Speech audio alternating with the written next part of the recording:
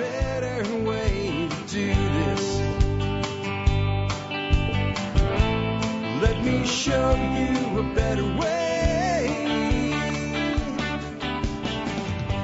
Hi, folks. This is Jack Spirko with another edition of the Survival Podcast. As always, one man's view of the changing world, the changing times, and the things we can all do to live a better life. If times get tougher, even if they don't.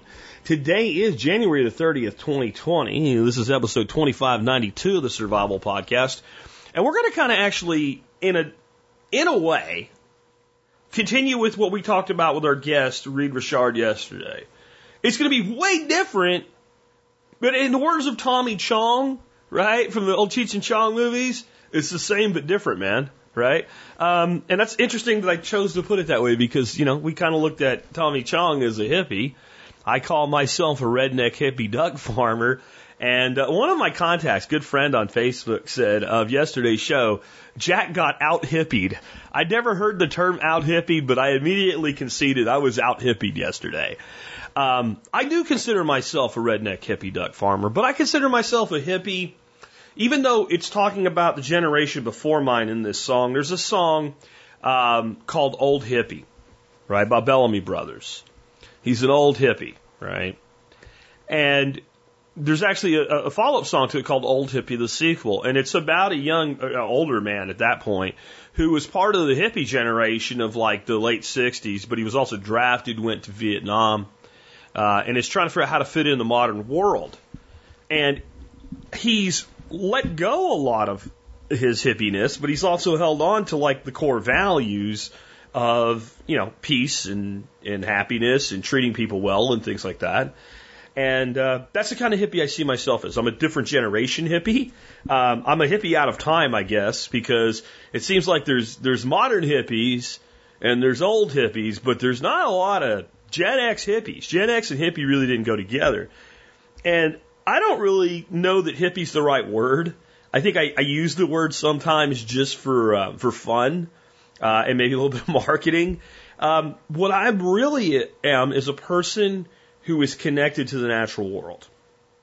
And in our materialistic world today, such people are often labeled hippie or something like that because they actually acknowledge that for instance, there's energy to living systems. Now, I don't get all psycho-spiritual with that. I really don't. But it doesn't mean that I don't understand that there's energy in a living system. And I don't think that's even hard to prove. I think that if you took a person and you brought them blindfolded, into a room full of unhappy people, like, I don't know, a school, everybody was quiet, so they had no idea where they were. And if you took that same person out into a forest, that they could literally sense the difference in energy. When I used to work for Lockheed as a contractor, I have to say the Lockheed that I worked for had some of the happiest workforce people I've ever known. It probably helped that every other week was a 4-day work week. That probably helped. It probably helped that people were paid well. There's a lot of reasons, but when you went into that place, you could tell most of the people that worked there were happy to work there. It wasn't the greatest job in the world or anything, but overall it was pretty good. Working in telecom, there were things I did that you obviously can't be doing, like I can't be taking down the main circuit between like, you know, the core network and payroll at 4 o'clock on a Friday. They would get me killed, right? So I would go in, if I had to take a circuit down like that, any circuit, but that would be a very, you know, good way to get killed, is to interfere with payroll, especially by people who make weapons for a living. So I would go in on a weekend. And I'm flat out telling you, when I walked into that facility on a weekend, I could tell there was hardly anybody there. The energy was different. So being in touch with that energy of life has become something people call being a hippie. And I don't necessarily think that that is the right word for it, but whatever. I'm happy to be a redneck hippie duck farmer. I also kind of push that out as a conundrum. But what I wanted to do today was kind of go through a little bit more of this biophilic theory or biophilic approach. And I didn't put it in the title today. I just called today's show Integrating Nature into Our Lives. Because I'm sure people look at biophilic. It's either some crazy hippie shit, right?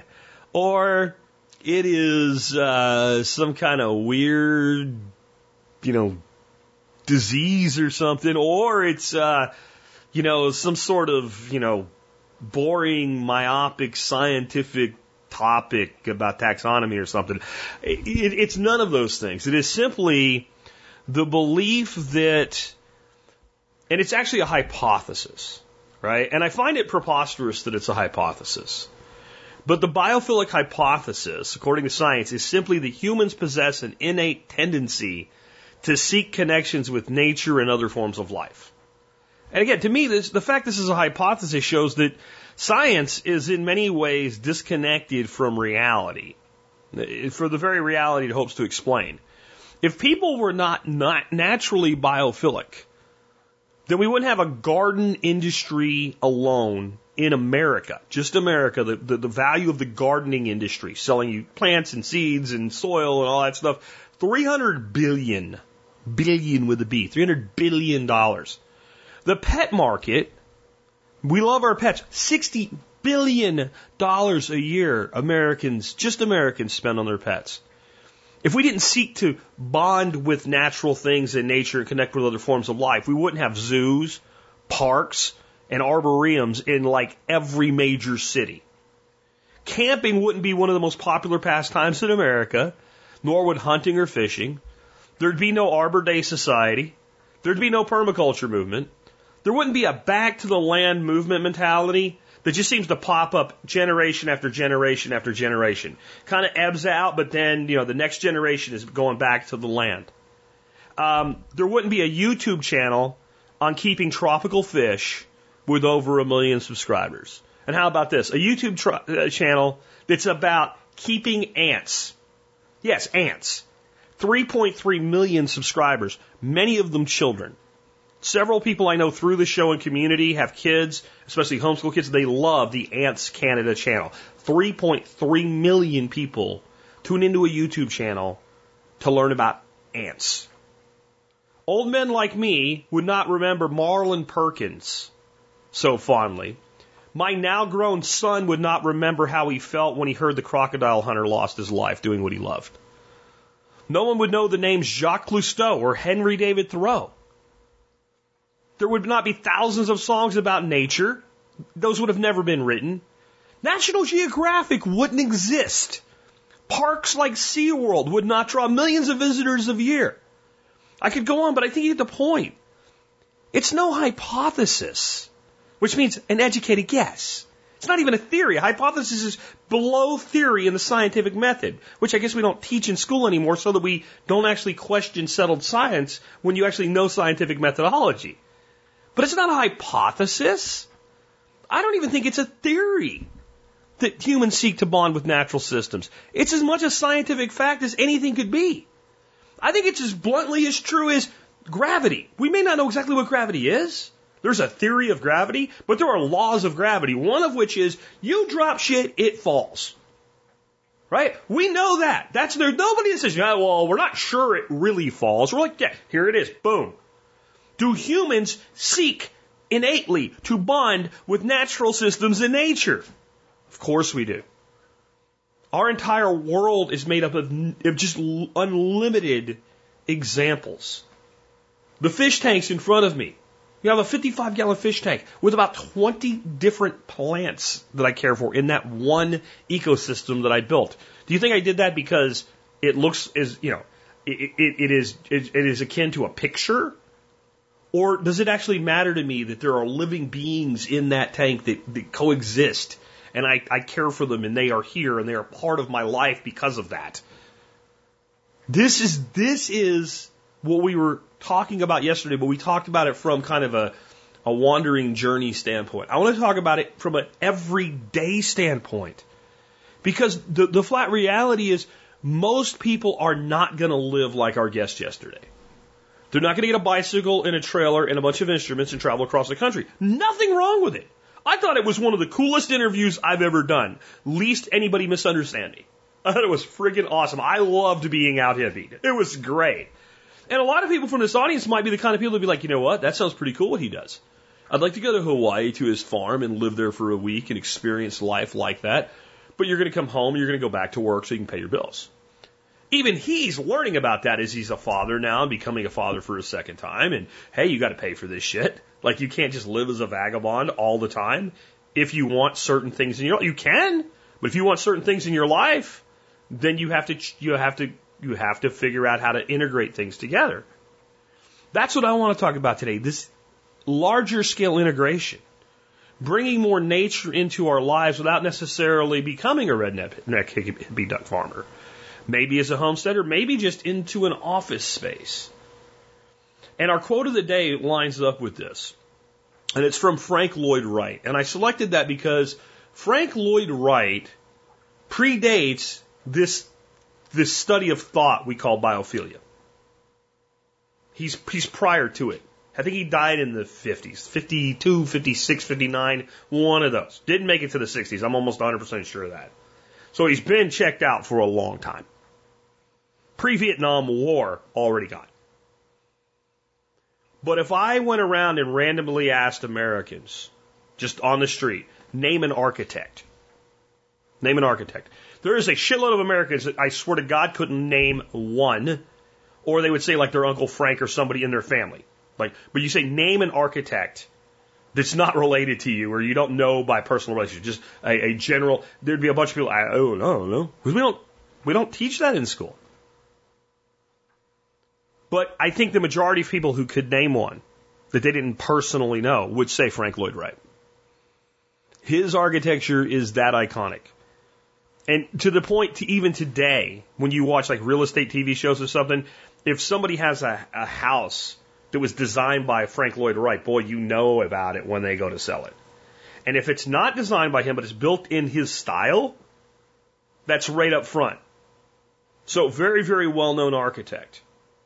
And he worked primarily with creating both exterior and interior design into the architecture, but making the person in the home feel as though they were in the entire area, not walled off. That classic window to ceiling, floor to ceiling windows that met in the corner type thing. So you felt as though you were outside even when you were inside, or that the outside was inside with you. This is what he said about nature. Study nature. Love nature, stay close to nature. It will never fail you. So that's our quote of the day as we lead off today. So let me kind of start out with just why I think we are a biophilic species, which again is just a fancy word for saying a species that seeks to bond with other species in nature. And I kind of covered it there in the intro that you just look at how we live. You know, you just look at how we live. And you realize we seek to bring natural living things into our lives. And even when we can't, then we seek to bring something that looks like a natural living thing. So you go to an office space, you know, especially, you know, one that's not where they're just barely trying to survive, something that's, you know, well-run operational office space. You're probably either going to see living plants somewhere in that office space. And there's going to be, like, it's so important that they be there. There's probably a company that comes and takes care of them. And there'll be plants that specifically can live under office lighting and indoors, and they might even wax their leaves and trim and what have you, and they only need to be watered once a week or something like that. But you'll see that, or you'll see artificial plants, because we got to do something that makes this place look a little better. Now, there's a million things we could do. We could put pictures on the wall. Why plants? You know, that's just one example of this compulsion that we have. And I think that part of our problem is we have attempted to isolate ourselves from nature while craving nature. This is one of the real reasons we mismanage our lands in our country. And I'm not just talking about agricultural, I'm talking about public lands, etc. We have this belief that wilderness is to be untouched. Not understanding that I'm as native to this planet as an elk is. I'm as native to this planet as a grizzly bear is. I'm as native to this planet as a deer is. And a mouse is as native to this planet as I am. An amoeba. There is no life we know of that's not native to this world. That doesn't mean that there's no, extraterrestrial life out there of some sort somewhere. I think it's massively improbable that that's the case. When you look at not the number of planets in our galaxy, but the number of galaxies in the known universe, it's ridiculous that there's not something else out there.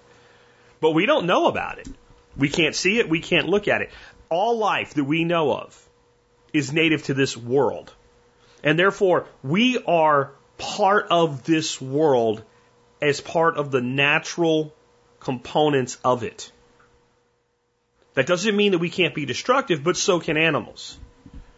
Elephants in an unbalanced system can literally starve themselves to death by overgrazing and causing erosion. The difference is we have the capacity to comprehend what we're doing, and yet we tend to do it anyway and still cause massive destruction because we want what we want now. I'm not so sure some of these other animals, if they had that capacity, wouldn't be guilty of the same wrongdoing as we are often, because it's also innate that we want what we want. And as bad as some of this is, even the bad proves that we crave nature. Look at one of the worst things for ecology in the entire country. In some ways, you could probably make a case that it's worse than agriculture as far as its impact with fertilizers and runoff and excessive energy use, etc., excessive water use, you name it. The lawn. The lawn is a wholly unnatural thing. There are no lawns in nature. There's meadows in nature. There's forests, there's edges, there's thickets, there's savannas, there's mangrove swamps. There is no lawn in nature. It doesn't exist. There's no place you go in nature and you look and it's a green field and everything is cut to the same height and it's one species. And if something grows like a dandelion, some critter runs out, pulls it out of the ground, gets rid of it, and maintains it that way naturally.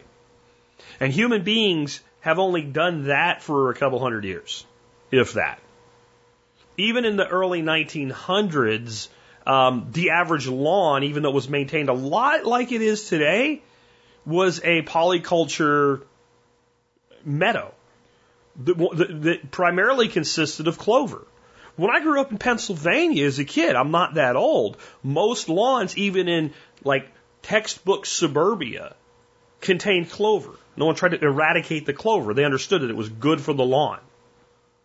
Right? But even our modern lawns of Bermuda grass or Raleigh St. Augustine or whatever, if what we really want is just a absolute, uniformity, why don't we just like kill everything and put down gravel like they do out in Arizona for xeriscaping? Where the first thing you have to do xeriscape the lawn and make it maintenance free is put in, cacti and succulents and things that will grow there that are alive. Why do they do that? Well, they just put down the gravel and go, okay, we're good. Well, kids got to play, have a space or whatever. Well, you got plenty of people that don't have no kids. You got neighborhoods with HOAs that forbid children that have manicured lawns. Why doesn't everybody put down AstroTurf then? You never have to take care of it. Hose it off about once every 2 months. Why do we want grass? And then why wouldn't we put something down that's synthetic? Do we make it look like, the more it looks like living grass, the happier we are? Because inside ourselves, we know we want a natural thing in our lives.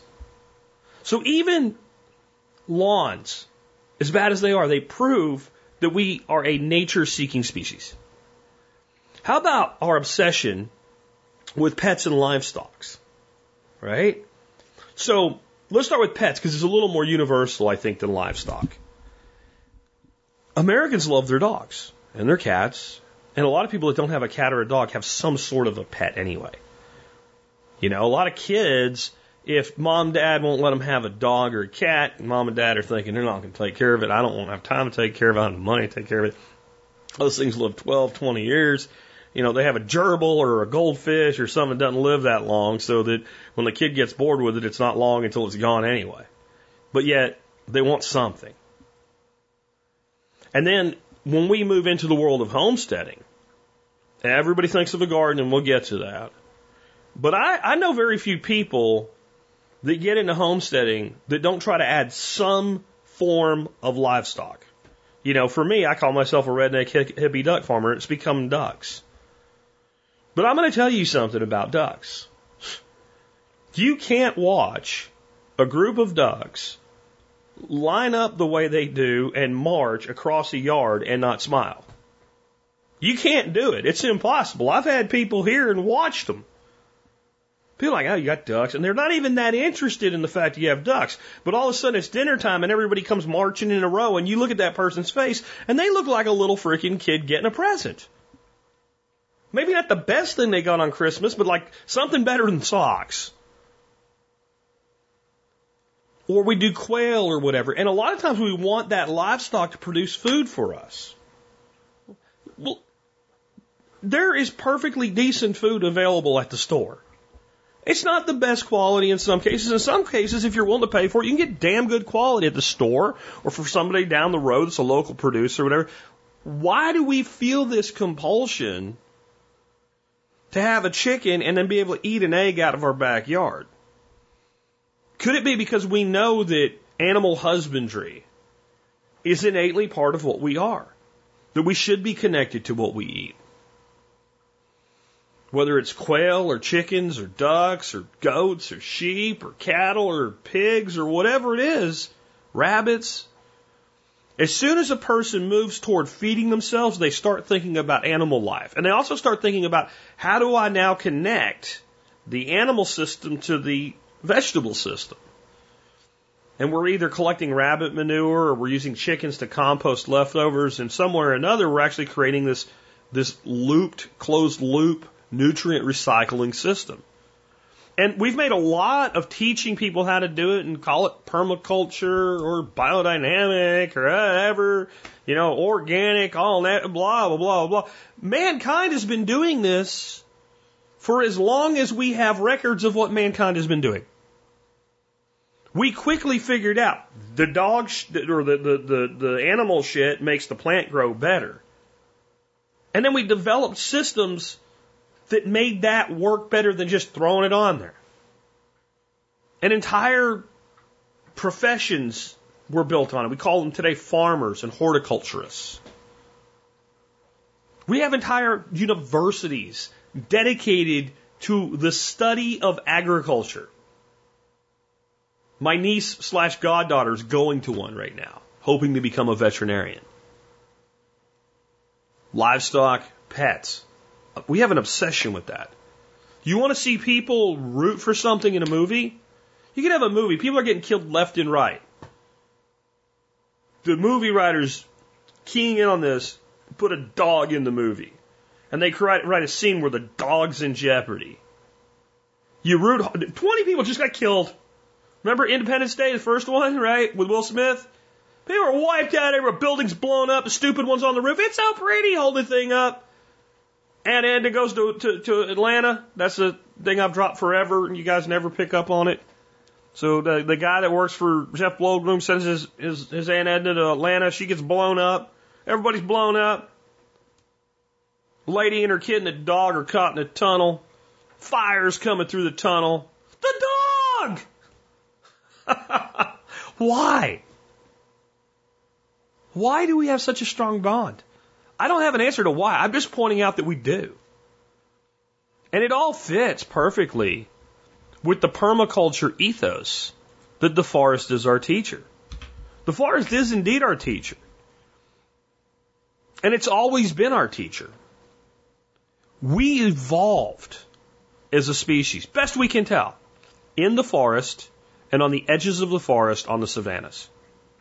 That's where humanity grew up. When we go into the forest, there is something in that we feel, that we know on some level it's home. And anything that you want to teach a person that they actually need to survive can be taught in a forest, including trigonometry. I learned trigonometry, and what made it interesting was our teacher took us outside and showed us how to use trigonometry to figure out how tall a tree was by using a thing of water as a reflector and triangulating the distance to determine the height of a tree.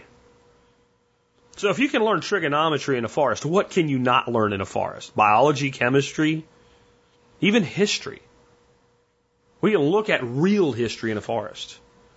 You're going to tell me standing next to a tree that's over 2,000 years old, you could not conduct a lesson plan on the 2,000-year history of our world? That looking at a succession in a forest, the multi-generational nature of a forest, you couldn't teach that. So I'm not even talking about the natural lessons that we need to survive. I'm talking about no matter what you come up with, the forest can be the teacher. The forest teaches us lessons of individuality and communalism. You have the lone hunting animal, and you have the communal animal that lives in a colony, or an insect, like, an ant. We learn and can learn everything from nature. Nature is the greatest teacher, and the greatest teacher in nature to me is the forest, because we seek this bond. Next, I want to talk about how we can bring more nature into our lives. I think our school system, I find our school system abundantly flawed. I also find that our school system, in some form similar to what it is, will be with us for a while longer. I do think it's going to begin to deconstruct itself over time, and that it will be drastically different than even 10 years than it is right now. I have no interest in saving it in its current form. I don't think a system that was designed in the 1800s to teach children to be obedient workers in factories has a place in 2020. But it is here. So we might as well do the best we can with it. Just so I'm not misunderstood as being on board with let's fix education in America, because the best way to do that is to completely radically transform it into something different. But if we're going to have a place that our children spend, 180 days a year in, 100 and something like that, 80 days a year, from the time that they're 5 to the time that they're 18, 19 years old, and in many cases go on to higher education and are there until they're 22, 24 years old or older. If we're going to have a place like that and claim that it's a place for learning, and it's a place where people go to become what we refer to as productive members of society, cutting nature out of that doesn't make any sense to me. And isolating nature to a single subject, like science, or maybe even a little bit with geology, which is a science, okay?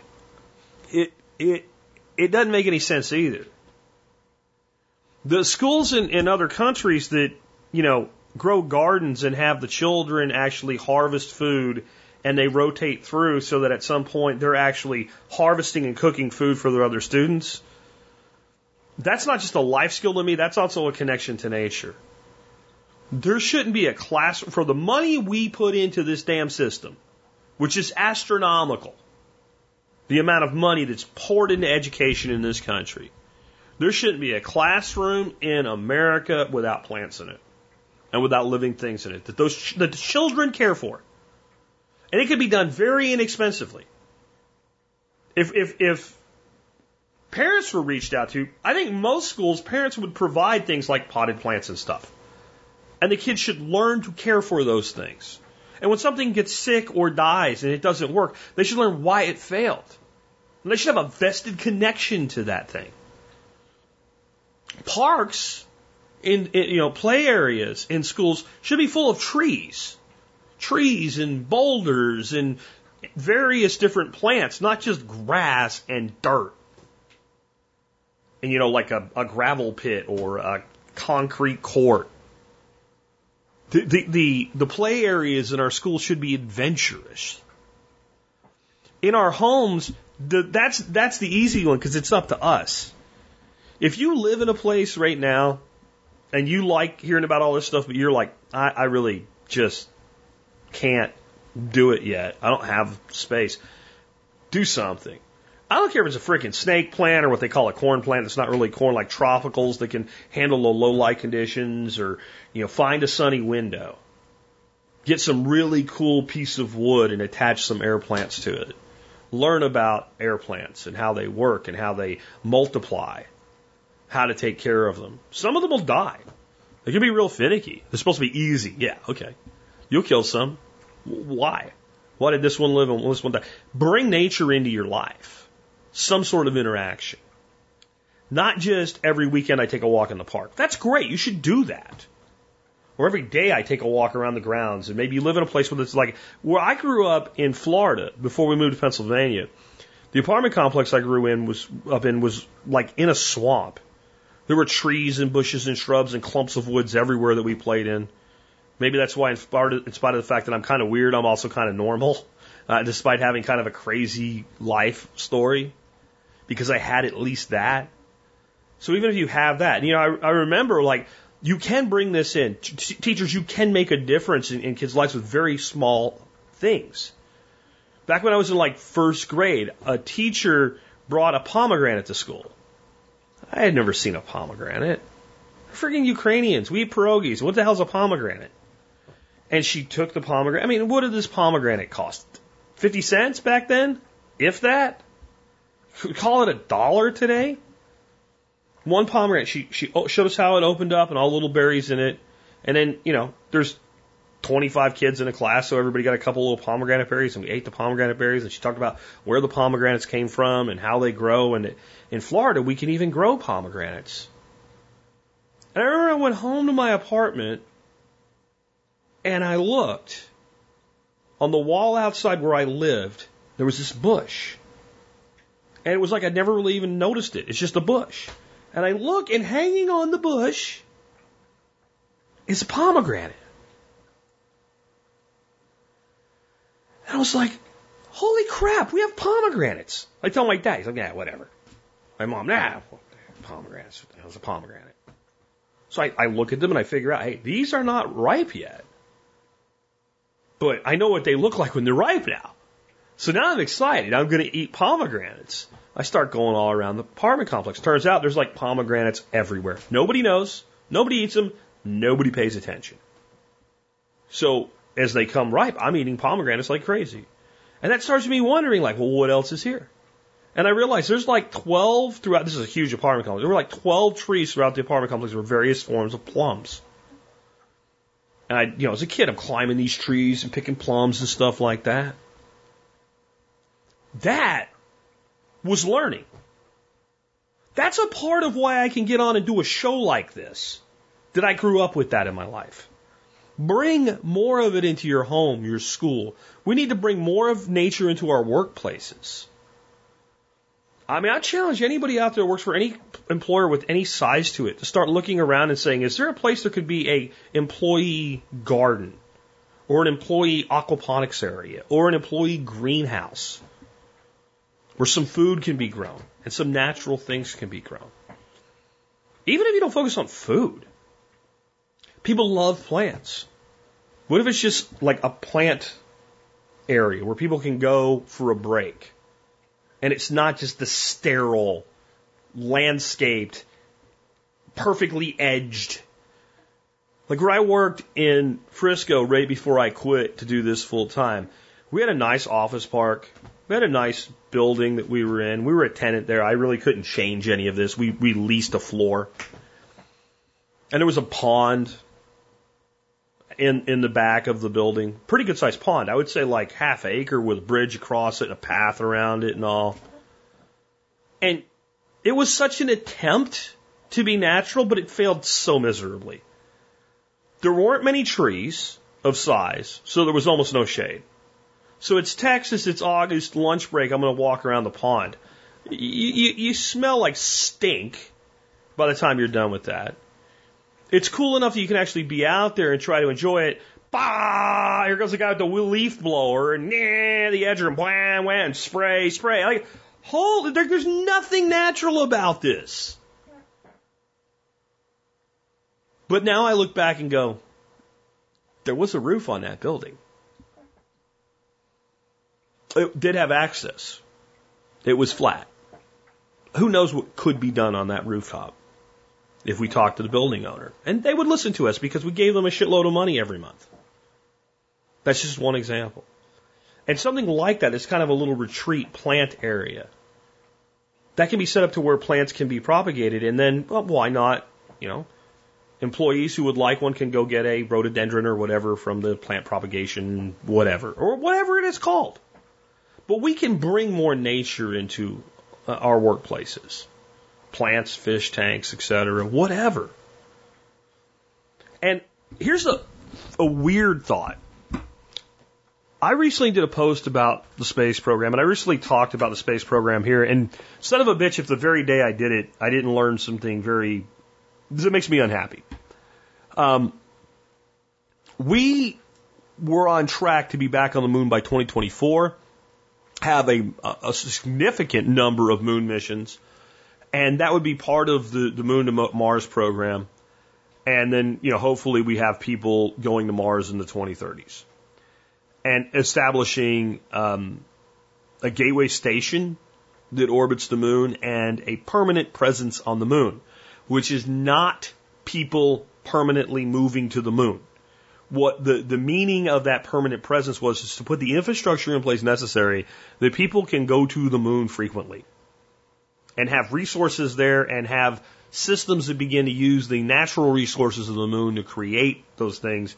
And the very day that I talked about this and said that the government should be making more about it, it came out that the latest proposed legislation to come out pushes back on the 2024 date to 2028 and seriously curtails what would be done on the moon and under the auspice that it's accelerating the journey to Mars, which it doesn't do and probably will actually delay. We're running away from the pioneer spirit yet again. It's sad. But I think sooner or later, whether it be, state-sponsored government, and there's some state narcissistic behavior in there, as there always is, with less dependence on private industry, which was being integrated pretty well with this, whether it's the state, whether it is the state and industry working together, or whether it is private industry just saying, what the hell with this? We're done waiting. There's an opportunity here. We're doing it. We are going to be explorers of outer space. And what I said about it when I was talking about the first plan, the one I like better, was some people say, why bother? Why go into space until we learn how to take care of our own planet? And I feel that the more people that go into space and actually live there for significant periods of time, the more we will appreciate our planet, the more we will understand our planet. When I was in high school, I had to take Spanish because I thought I might go to college.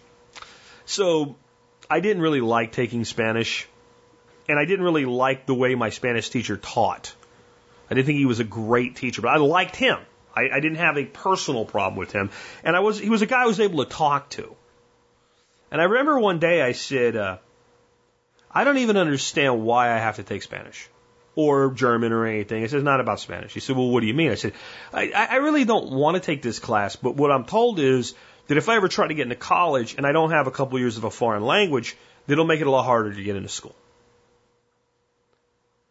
And he said, well, why doesn't that make sense to you? I said, well, what if I wanted to get a degree in, I don't know, like something about animals or, something like marketing or something like that, or business.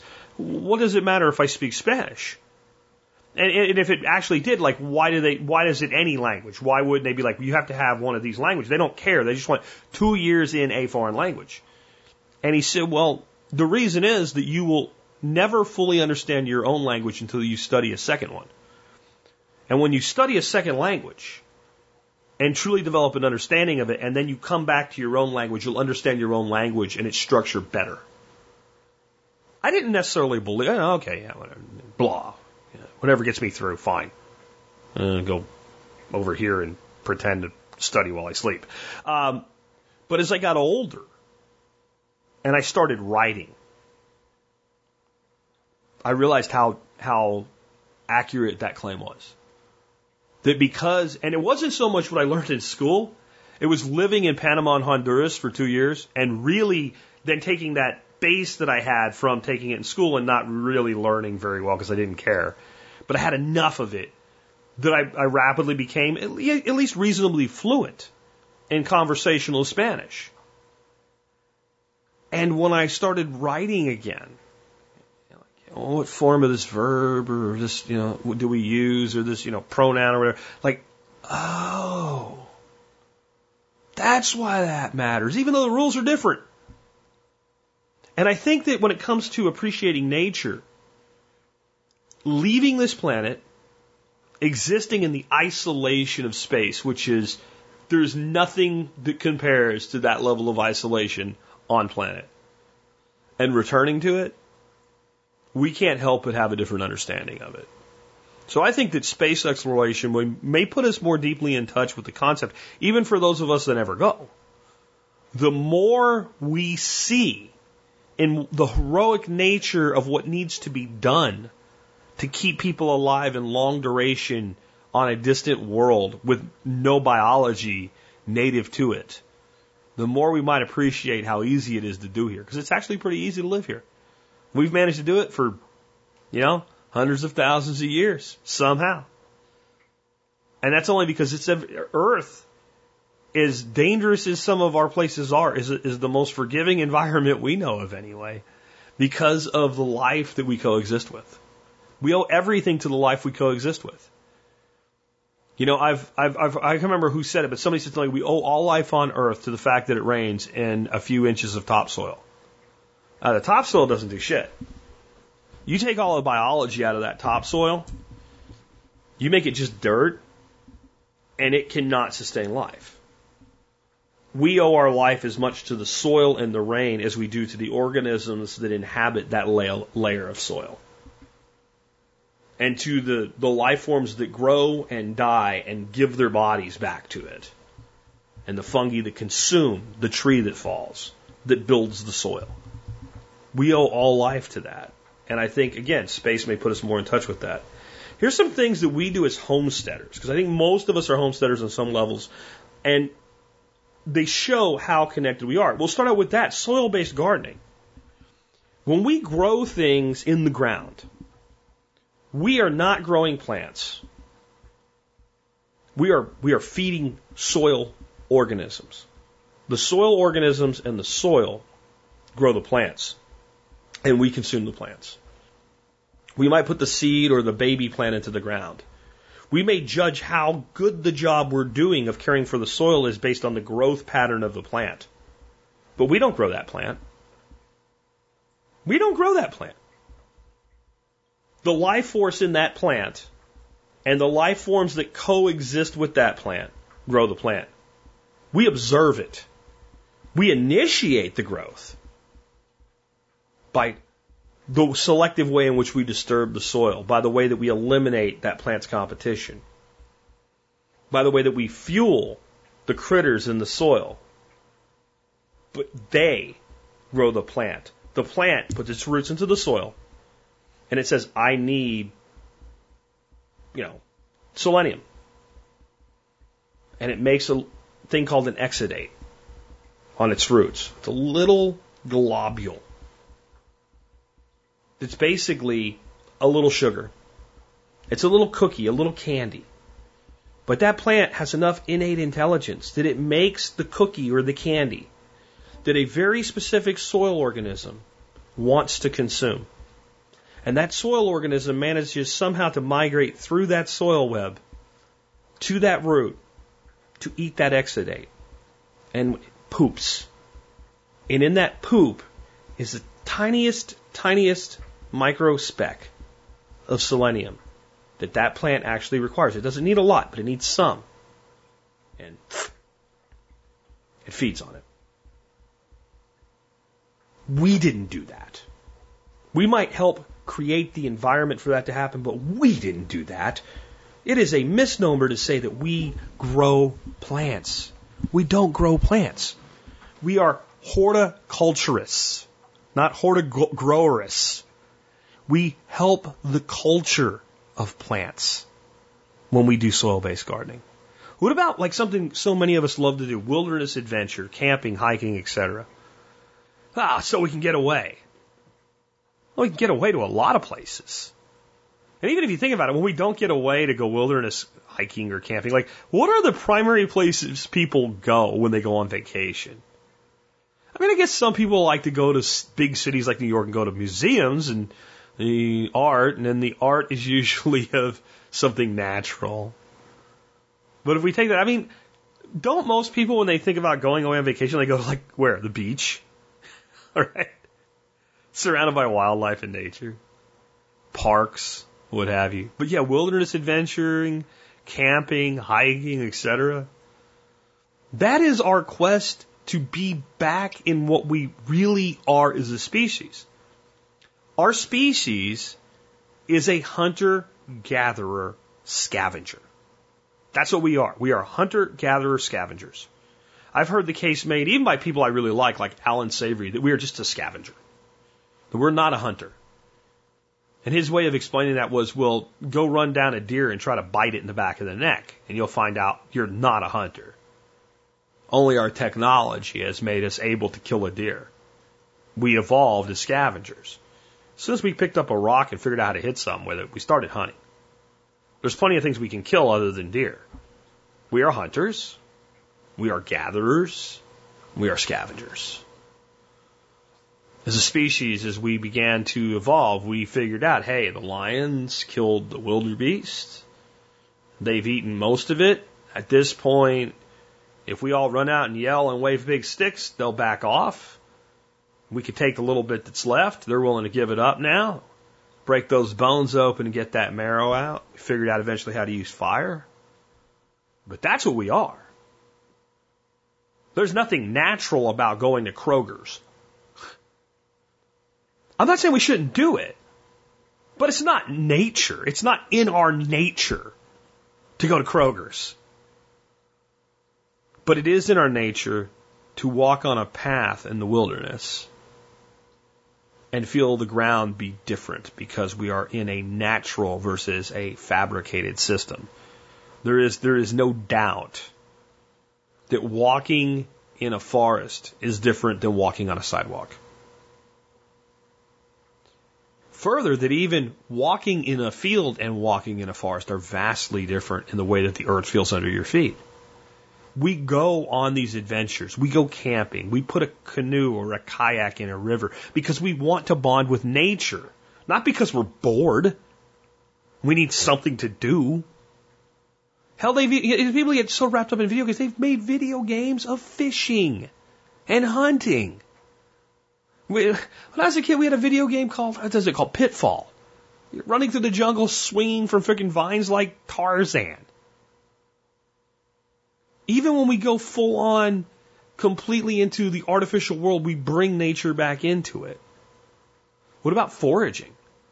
I mean, that's as basal to being a biophilic creature that you can get. Walking around, looking, observing with your eyes, your nose, and eventually your mouth, finding a plant and going, I recognize that plant, or that plant seems recognizable, and testing it in some way, and then basically figuring out this thing is good for food, and then eating it. How much more can we say that we wish to bond with the natural world than that? Because when you take on foraging, part of it's a practical thing. Hey, this stuff's free food. But in a way, what you're saying is, even food I specifically grow for myself doesn't quite quell my desire to be the natural hunter-gatherer that I am. See, we were first hunters, gatherers, and scavengers. And then we figured out this thing that we gather, this berry. Some of the bushes have better berries. We could take care of those bushes right where they are. But then some other group of hairless monkeys might come take them away. So we could take the fruit, put it in the ground near our place that we live, where we can keep a better eye on it and see if it grows. And it did. And we started to become horticultural. So then we went from being hunter-gatherer-scavenger to hunter-gatherer-scavenger horticultural. And it was tens of thousands of years of that before we became agricultural. Agriculture is the culture of fields rather than the culture of plants. Agriculture is a product of the age of grain, which is at very best, 10,000 years old, a fraction of the time humans have been around. Foraging truly connects us with that. Fishing and hunting. Fishing and hunting are just forms of foraging to me. They're foraging for living things that can resist being taken. So a strawberry, all it can do is not turn ripe until it benefits by you eating it. Till it's ready for you to crap a seed out somewhere. That's its only defense. It can't stop you from getting it. A deer can run away. A fish can avoid the hook. If you try to catch it, it can swim faster than you can. It can evade you because it's slippery. You try to grab certain animals, even that aren't that fast, they can bite you or stab you. You try to grab a porcupine, and you'll find out, right? They can fight back. We have to then use our cunning and our intellect to figure out how do we overpower this living thing. And in time, our intelligence tells us we can't take them all or there won't be any more. So fishing and hunting are a huge part of it. What about something that, I've been attacked a little bit by the uber nature crowd, I guess, or the uber natural crowd for doing lately, hydroponics. I mean, if you look at hydroponics on the surface, it kind of seems very scientific, very sterile. It's definitely something NASA's hugely interested in. Aquaponics, hydroponics, aeroponics. Aeroponics really big time for space exploration because it's probably the best adapted technology for doing food production in space, which is entirely necessary for that goal to be met.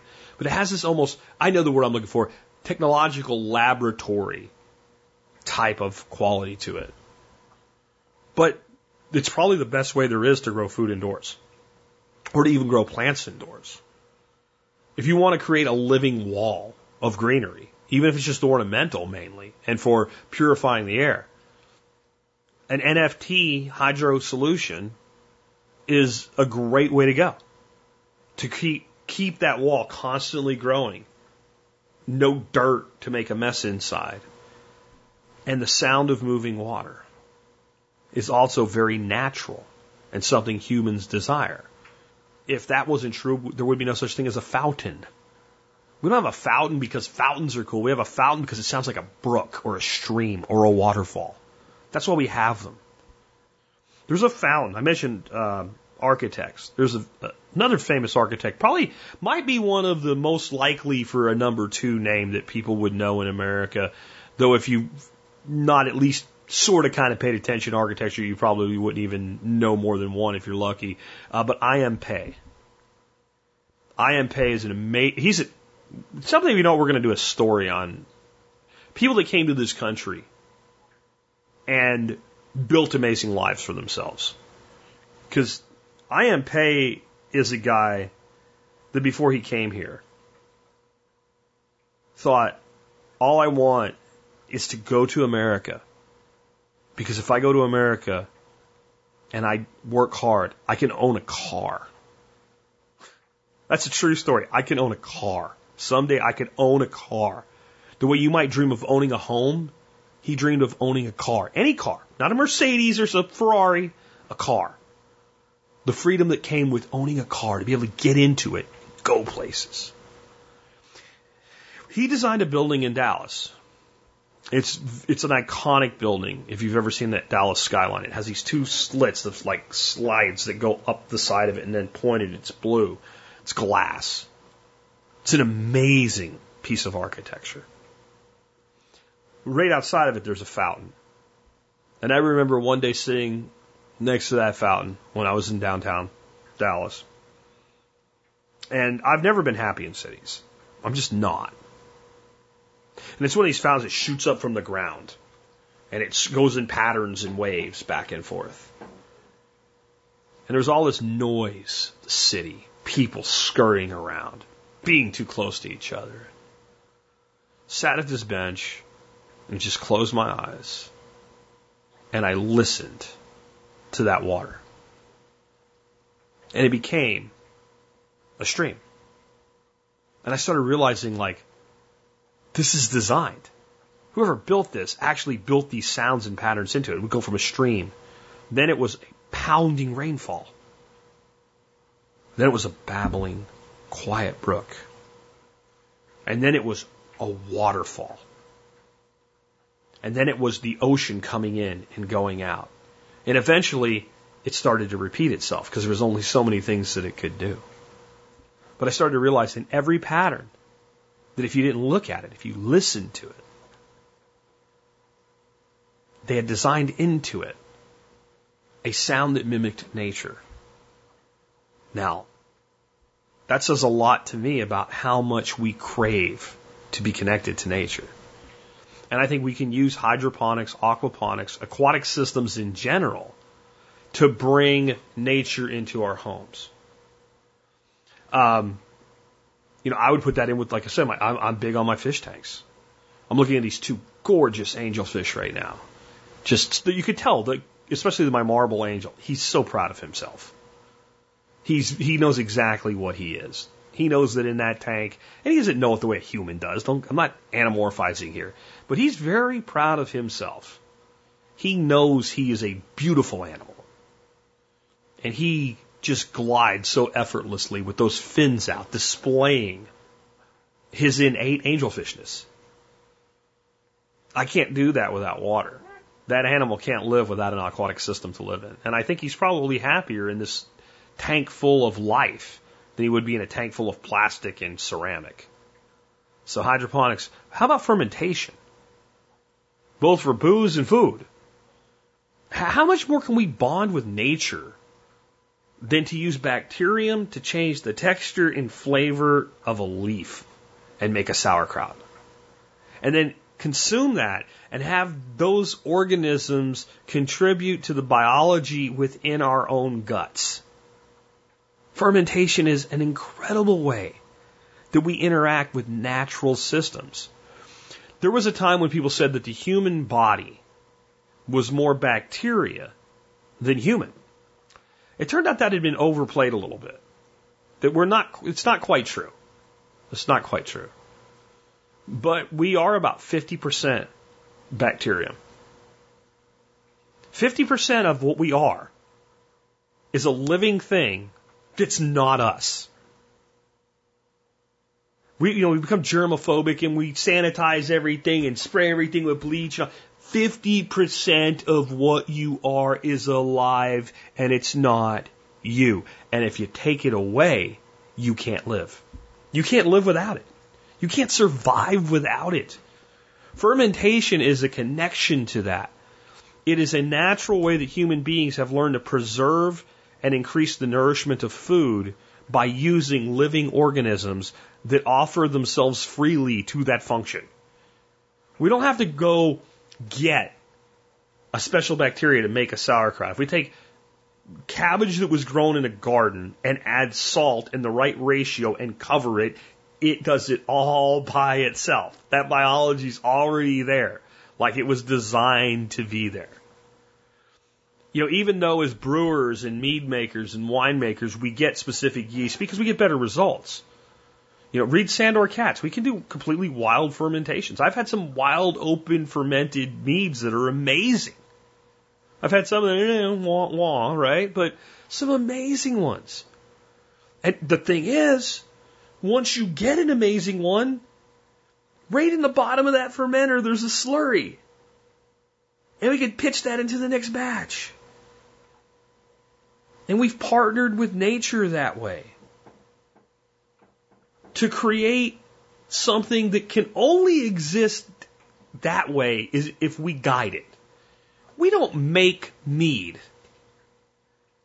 We guide nutrient, yeast, and energy in the form of sugar. And the yeast makes mead. And we consume both the mead and the yeast.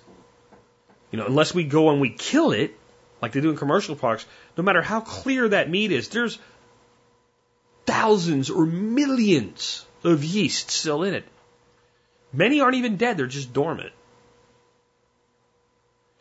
Fermentation's huge. Animal husbandry, which I've already talked about, is huge. When we take care of an animal, I don't care if it's a pet, livestock, doesn't matter. We often get back as much or more from that animal as they get from us.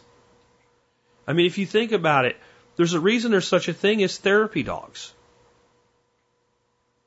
And I know there are people that abuse that, like emotional support peacock girl or something like that. But animals have this same desire to bond with us in many instances.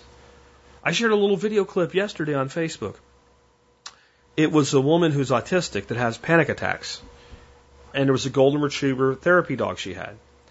And as she was beginning to break down and have her panic attack, and understand, you're not talking about somebody here that's making things up. You're talking about somebody with a genetically disposed medical condition that cannot help it. She's going to have a panic attack. And if you've ever dealt with somebody that has autism that has that particular, challenge with it, it's difficult. When do I hug the person? When do I just let it go? Like, it's very difficult to know. Well, as she's beginning to break down, the dog keeps putting his paw on her leg. And at the exact right moment, so somehow this dog knows now's the time. He climbs up on her and basically makes her let him hug her. And you see this girl, right at the edge of totally freaking losing it, just begin to relax and hug this dog. How do you explain that other than there is a way in which we are designed to interact with nature and animals? You can say the dog is trained, but I can't train that dog to program a computer. You don't actually train a dog to do anything. You develop the animal's innate capabilities in a way in which it chooses to do what you want. To truly train something means that you leave the organism no choice. I can train a slime mold up the side of a tree. I can train a bonsai tree. It has no choice. I will tie it, I will prune it, whatever. A dog is something with a brain. We can condition it with a Pavlovian response. But in the end, it ultimately decides. I've been asked to sit. I'm either doing that or I'm not going to. And sometimes the most well-behaved dog will disobey, and you might find out it was for your own benefit.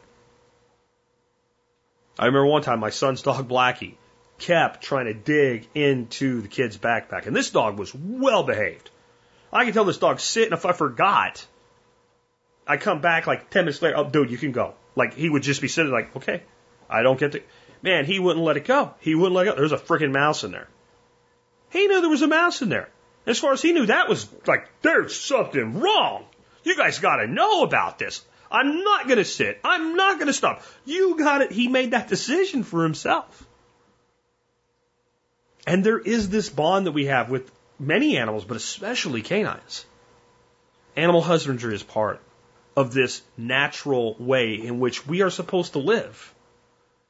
In the end, my question for you is, do we even have a choice if it is innate? If it is innately human to bond with nature and natural systems and seek out relationships with other forms of life, do we even really have a choice? Kind of going on yesterday's thing, I think there are people that do try to completely wall themselves off from natural systems. But the quote we had yesterday by one of the pioneers in this biophilic philosophy, who's a guy named Stephen Kellert, a professor. He said, we will never be truly healthy, satisfied, or fulfilled if we live apart and alienated from the environment from which we evolved. I don't know that we really, if we want to be successful as a species, or happy as an individual, both on the collective level and the individual level, both of which are very important to me, I don't know we have much of a choice. That doesn't mean everybody has to do it the same way. That doesn't mean everybody has to be a gardener or everybody has to be a farmer. But I think in general, if we want to solve a lot of the problems that we have as a species and as a society, the answer is in more nature, not less. In the words of Jeff Lawton, all of the world's problems can be solved in a garden. I remember when he first said that, and he didn't say that until after I started doing this show. There's no correlation there whatsoever. It just happened to be that way. And I already had a decent sized audience. And I had already kind of introduced permaculture to the audience. And I had already introduced the audience to Jeff Lawton. So when he said this, and I played an audio clip of him, and he said that at the end, I got pushback that it was overly fanciful. That, I mean, there were certain things you're not going to solve with a garden. But see, that was a narrow viewpoint of an incredibly broad philosophy. Every problem that needs solving in our world can be solved. We have to start there. There is no problem that doesn't have eventually a solution. All solutions are going to require a thought process, a contemplation. If they didn't, they wouldn't be a problem. We would have just, here's what you do. Offhand, boom, out of the way. You know, how we're going to breathe today is not a problem. You just do it. I know air pollution, what have you, but in general, you get up, you breathe. You breathe while you sleep. It's not a problem. If you had to think about how to breathe once you turned 12, and some people didn't do it, and we had people dropping over on their 12th year in one day, then we'd have a problem. We'd have to think about what do we do to teach people by the time they're 12 to breathe so they don't die. That would be a problem. All problems require consideration and thought to figure them out, to find the solution. There is no better place for thought than the garden. There's no place where we are more innately human, in my view, than when we're bonding with those natural systems as an active participant. See, we can be in the forest and not be part of the forest. That's a very big part of that is how we decide to be ourselves, where our mental state is, and what physically we're doing. But once you put your hands in soil, once you start looking at a plant and instead of going, oh, look, it's green. Oh, that leaf is yellow. What do I do? You can't not be part of it. And when we are in that state, we are best suited to think about and reflect on how do I fix X, Y, and Z over here. Some of my best solutions have come while gardening or walking in the woods or battling a fish or drawing an arrow on a deer. In those moments, we can solve any problem. And I think as a species, if this is an 8, we don't really have much of a choice. One way or another, we're either going to use this aspect of what we are, or we're going to miss a great deal of the solutions that we should be seeking. With that, I hope you enjoyed this episode of the Survival Podcast. A little different.